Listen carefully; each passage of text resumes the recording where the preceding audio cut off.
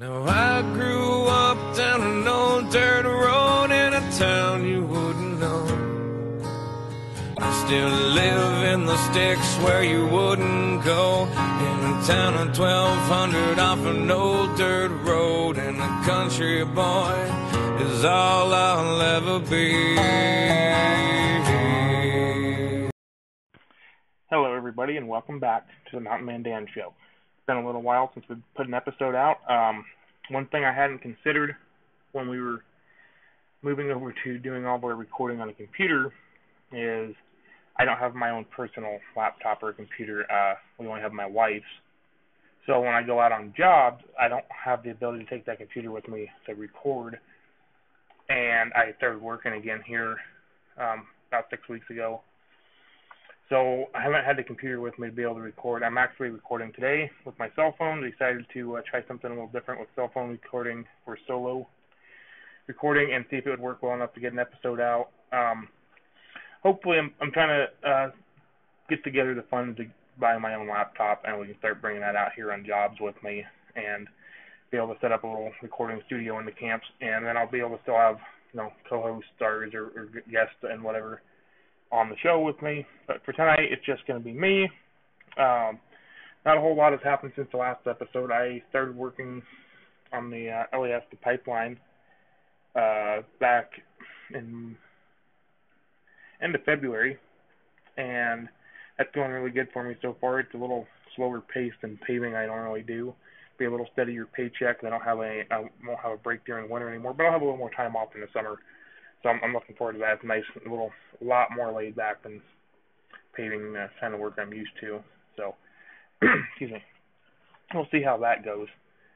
Updates since the last podcast. I'm trying to go through my notes here and check and see what I've got written down. I always kind of keep notes in between episodes. Okay, so since the last after the last episode, I don't remember if I posted a picture on Facebook or made a comment when Roy and I were talking, but somebody asked me if you ever in a survival situation out in the tundra, how you would go about finding firewood to start a fire, because if you look at pictures of the tundra, it just looks like flat nothing and snow. And that's not really entirely the case. If you look at across the tundra, it looks flat, but if you were able to walk across it, there's little gullies, and it's not flat ground. It's extremely hard going. And anywhere there's a gully, there's going to be brush, like alder brush. And you can usually find enough dead alder brush and stuff to start a fire if you need to. And then also anywhere there's a river, like Skag River or anything like that go out through the tundra, you'll be able to find root wads, because most of those rivers start up in the mountains where there's trees. So generally you can find root wads around larger water sources, and then there's always those little thickets of alder brush in the gullies and that kind of stuff. So there is ways to find firewood, not great firewood, but you can get enough of a fire started to get yourself warmed up, or I'd hate to try to gather up enough of that to keep the fire going for a couple of days, but it could be done. If it was a life and death situation, it could be done.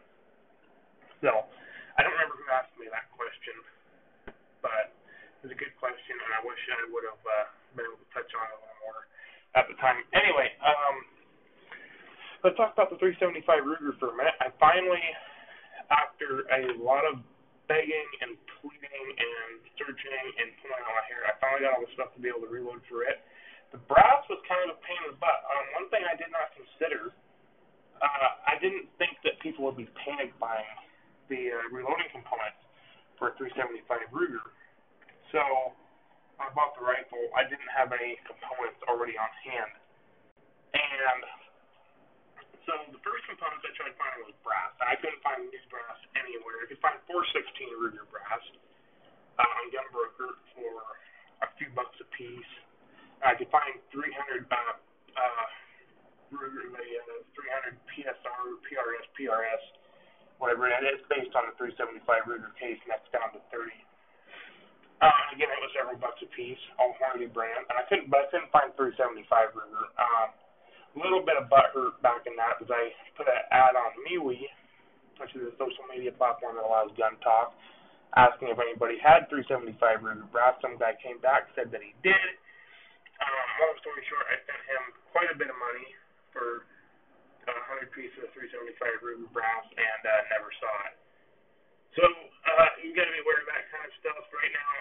with the availability of reloading components and guns, I'm finding there's a lot of people taking advantage of that everybody's desperate trying to find stuff, and on the social media platforms and like gun broker options, eBay, anything like that, I'm finding a lot more scammers than we would normally see.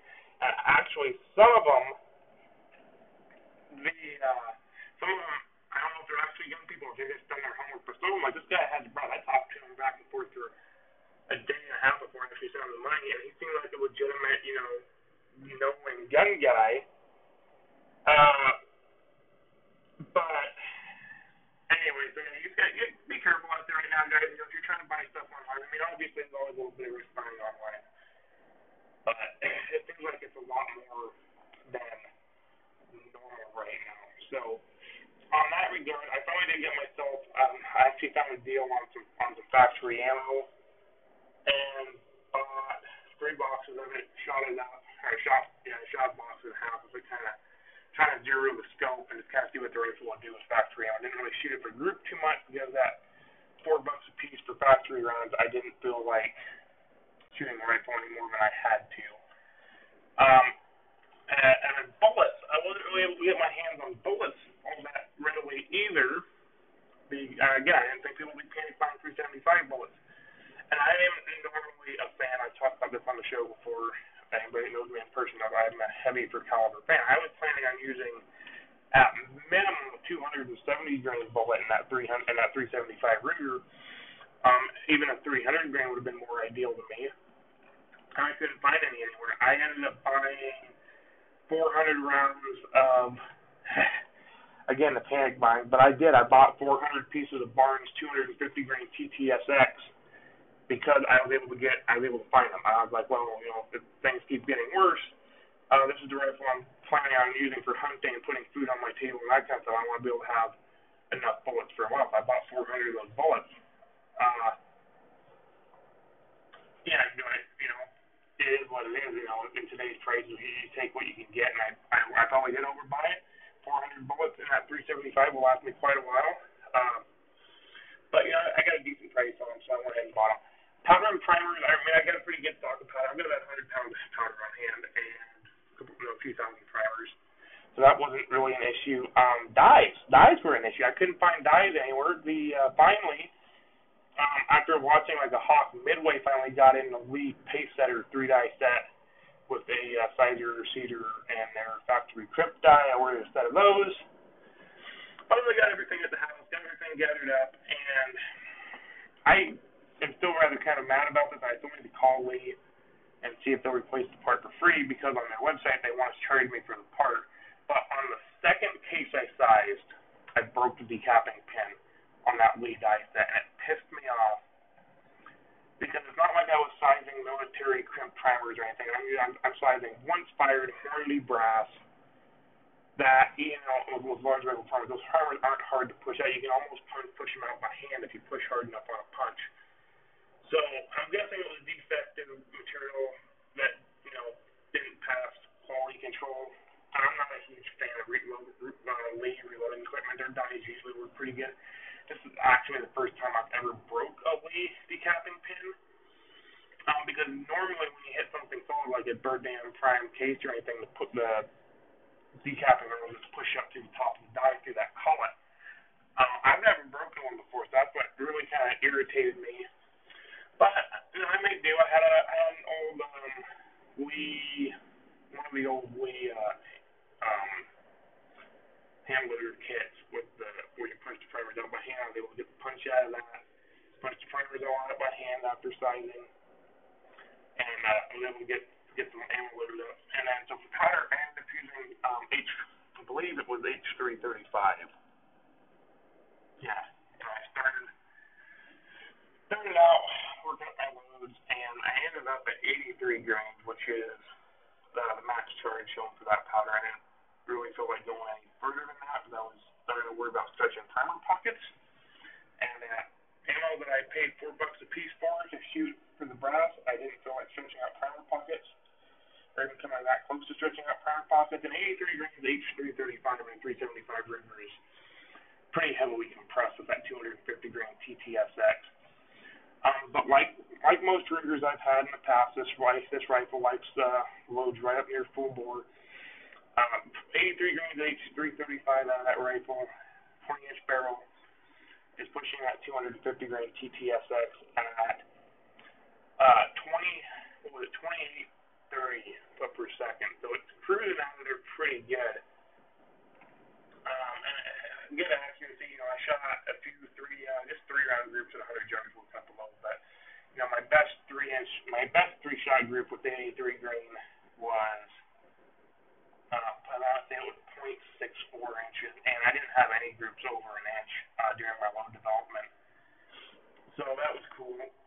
Very accurate rifle. I'm really happy with the accuracy there.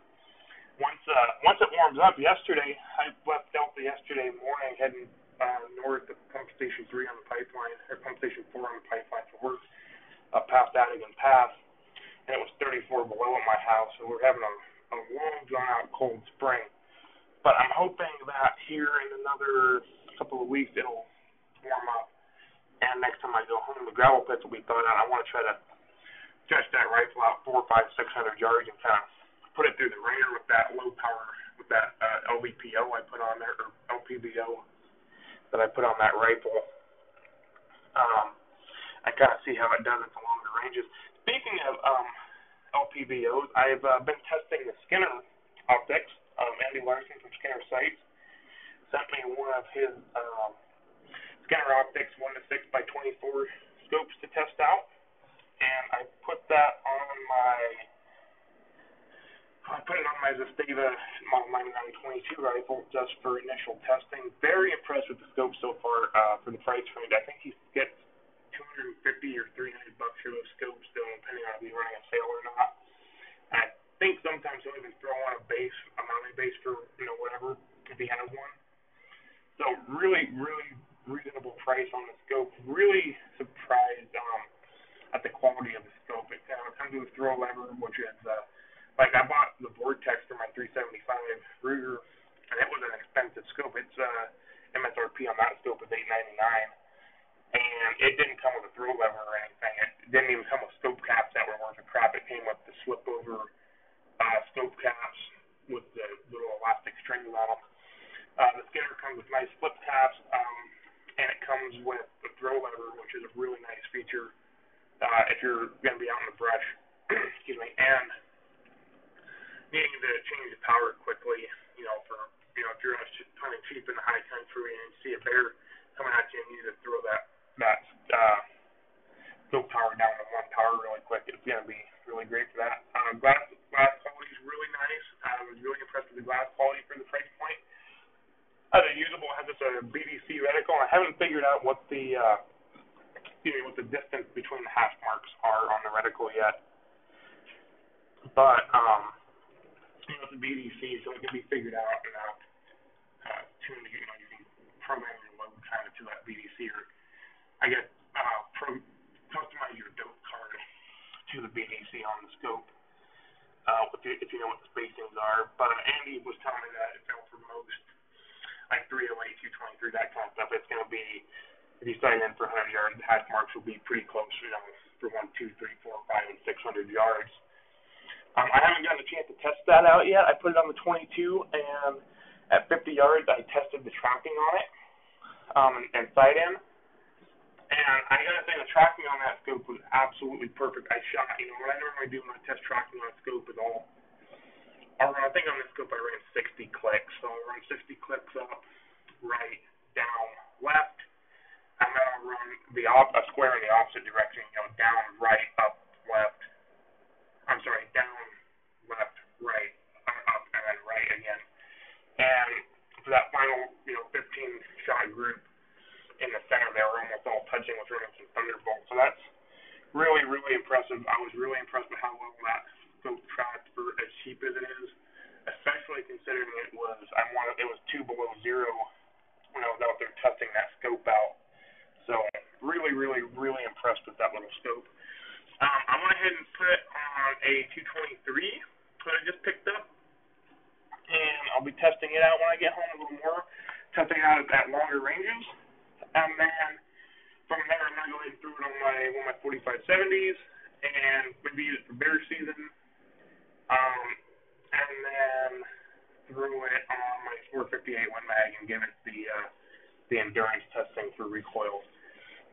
Speaking of, I don't know why I want to talk about the 223 the bear hunt first. Let's go with the bear hunt. So first week of May, I am going down to Yakutat with a group of friends from church, and we're going to be spending a couple days in Yakutat doing some halibut fishing and stuff. And there should be an opportunity while I'm down there to go out after bear. And they actually have both black and grizz down there that I can get over the counter tags for. And then there's actually blue glacier bears there as well, which are kind of oddity. I don't know if I can get an over the counter tag for those, not if it's a drawing tag, but it'd be cool to see when I'm going to get some pictures and take a camera with me. So that'll be fun. You know, I always try to plan a spring, do something. I've always wanted to go halibut fishing in the spring or whatever. It seems like work always gets in the way, but with this new job, it seems like I'll be a little more flexible in being able to get days off to go do fun things like that. And then while we're down there, we'll be able to go out and do a little bit of ocean fishing for king salmon as well, probably. So it should be fun. It's going to be a good time, good group of guys I'm going down with. I'm really looking forward to it. I haven't decided if I'm going to take my Marlin GBL 4570 down there with me or take my 375 Ruger. I'll probably end up taking the 375 just because it opens up distance a little bit more. So if I get presented with a little longer shot on a bear, even if while we're out on a boat or something, if there's one up on the bank, I have a little more range with the 375. So I'll probably take the 375 with me. But I might take both. You know, let's just take both from all 29 and go out there and have some fun. So yeah, I'm really looking forward to that. And then let's talk about the 223 a little bit. So here a couple weeks ago, or a week ago today actually, I traded into a Remington R15 VTR. And I haven't done a whole lot of research on this rifle yet. I know that when Remington first bought out Bushmaster, they kind of built these rifles as a joint combo, whatever you want to call it, between Remington and Bushmaster. So the whole AR frame was built by Bushmaster, except for the barrel. It has a Remington barrel on it, and it's got that goofy tri-sided Remington barrel that they put on all their accuracy guns. So then I got the Remington 5.0 rifle, and it had a 223 chamber instead of a 5.56 chamber, which I prefer. And it's got a heavy barrel on it, 24-inch. Inside the handguard where it's not triangular, you can look inside the handguard and see it's an extremely heavy barrel for an AR. So I got a free-floating handguard, A1 style stock on it. I think Remington sent them out with 5-round magazines, but I got 30-round Magpul magazines with it. And I don't think the thing shot more than about 10 times. The scope wasn't sighted in on it when I got it. The guy I got it from was an older gentleman. He told me he bought it brand new. And he told me he'd never had a rifle with scope on it before. And that his eyes didn't allow him to use a scope. So I'm like, okay, whatever, maybe older gentleman, maybe he has some kind of eye condition. So I went and bought the rifle from him. Really nice rifle. Trigger on it sucks. I'm probably going to change the trigger. A couple other things on it. But, decent rifle. I got a really good price on it. And it had this monstrous scope on it. It had a sight mark, the Tasco of 2020. It's one of the early sight mark scopes because these guys had the rifle for 10 years. So it was a sight mark 8.5 to 25 or 8.5 to 26 or something like that. And this poor guy had the thing cranked up all the way to 25 pounds. I didn't realize that until I got home. He looked through the scope and it's just everything's a blur. So I'm guessing the guy really didn't know anything about scopes, and I feel kind of bad for him, but his loss, my gain. So I went ahead and I threw that Skinner Optics 1-6 on there for now, and when I get home, I'm gonna do a little bit more accuracy testing with that 223 and that scope, and then I'm gonna use that 223 to do some long range testing with it, both testing out that BDC and kind of seeing where it matches up with 223, ball ammo, as well as probably trying to figure out some hand loads, figure out my ballistics and dope, and click in some shots, 5, 6, 7, 800 yards, whatever I can get out there for range, and see how that scope does that for distance shooting like that. So I'm pretty excited about that. Really looking forward to. I'm really looking forward to this job. It's gonna give me a lot more free time. I'm gonna work for a few weeks. I'll have a couple weeks off, or at least days off at a time here and there, instead of just working 14 hours a day, 7 days a week, all through the summer paving, and then going up north and working in Prudhoe, the same kind of shift during the winter, and having time off. And then when I have time off, I don't have any income coming in, so I don't have money to go do anything. Because, just in case I don't have seasonal work, I want to keep all the money in the bank, and this will be a lot better for me. It's a lot more laid back. I'm really looking forward to it. Looking forward to the bear hunt. I'm still planning on doing a bear bait somewhere local to me, and I'll probably start setting that up next time I go home. Actually, I just got up here to Pump Station 4 yesterday. I'll probably be up here for a week or two, and I'll go home. And as soon as I go home again, I'm planning on starting to set up my bear bait. I've already bought some stuff for the bear bait, and I think I got a pretty good location picked out. I don't have a snow machine right now, but I haven't been able to get out there and kind of do some more scouting and surveillance. So I'm waiting for the snow to kind of recede a little bit so I can get out there with the four-wheeler. We got dumped on with the snow this year, and I just can't get out there with the four-wheeler right now. But once it warms up and snow melts a little bit, I'm looking forward to getting out there and kind of starting to set up for that. And then obviously going to Yakutat's going to be fun. Like I said, I might end up taking more than one rifle with me, depending on how much luggage I got and that kind of stuff. And then, getting ready to get back into long range shooting. I used to shoot long range quite a bit when I was younger. And at one point, I decided that rifles were, in my arrogance, I decided that rifles were too easy to shoot, and got heavily into handgun shooting about 6 years ago. I haven't really done a whole lot of long-range rifle work in the last 6, 7 years, maybe even longer. Probably not since I left Alaska, so that was in 2014. So anyway, there were several years of not shooting long-range rifle stuff, so I want to start practicing a little more, getting back into it. I've made a couple decently long shots on game in the last couple of years, and not to say I don't ever shoot semi-long range, 4, 5, 600 yards. I really like to get back into that, 1,000 yards and beyond. So I'm probably going to start building a special gun for that. Maybe as much as I hate to say it, a 6.5 Creedmoor, maybe a 280 Ackley or something. Something to see what I have a bunch of bullets for, and build a long range rifle, and then kind of start getting back into like learning, or not learning, but kind of refamiliarizing myself with dope cards and that kind of stuff. Stretching out the 375 and see what it'll do, and that new 223, seeing what it will do.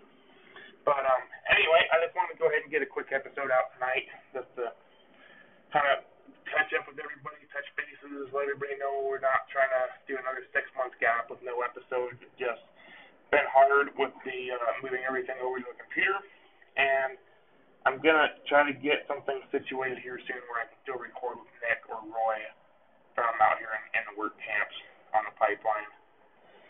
Anyway, other than that, I don't really have a whole lot to say. If anybody has any questions, if you have any questions, you're always free to look me up on Facebook. We're on Facebook under the Mountain Man Dan Show. You can find me personally on Facebook. On Instagram as The Shooter's Apprentice. Quite a few other media platforms, MeWe and YouTube and whatever else. You're always free to look me up, ask any questions you have. We'll try to answer them, on social media, and probably, if it's a good question, bring it up here on the show as well. And yeah. So other than that, I don't really have any other big announcements I have to make. So go ahead and get this one wrapped up. I appreciate everybody always tuning in to listen to the show. We've been progressively building a bigger audience, and I really appreciate everybody taking time out of their day to listen to my show. We will, and with that being said, we're going to go ahead and close this one out, and we will see everybody next time.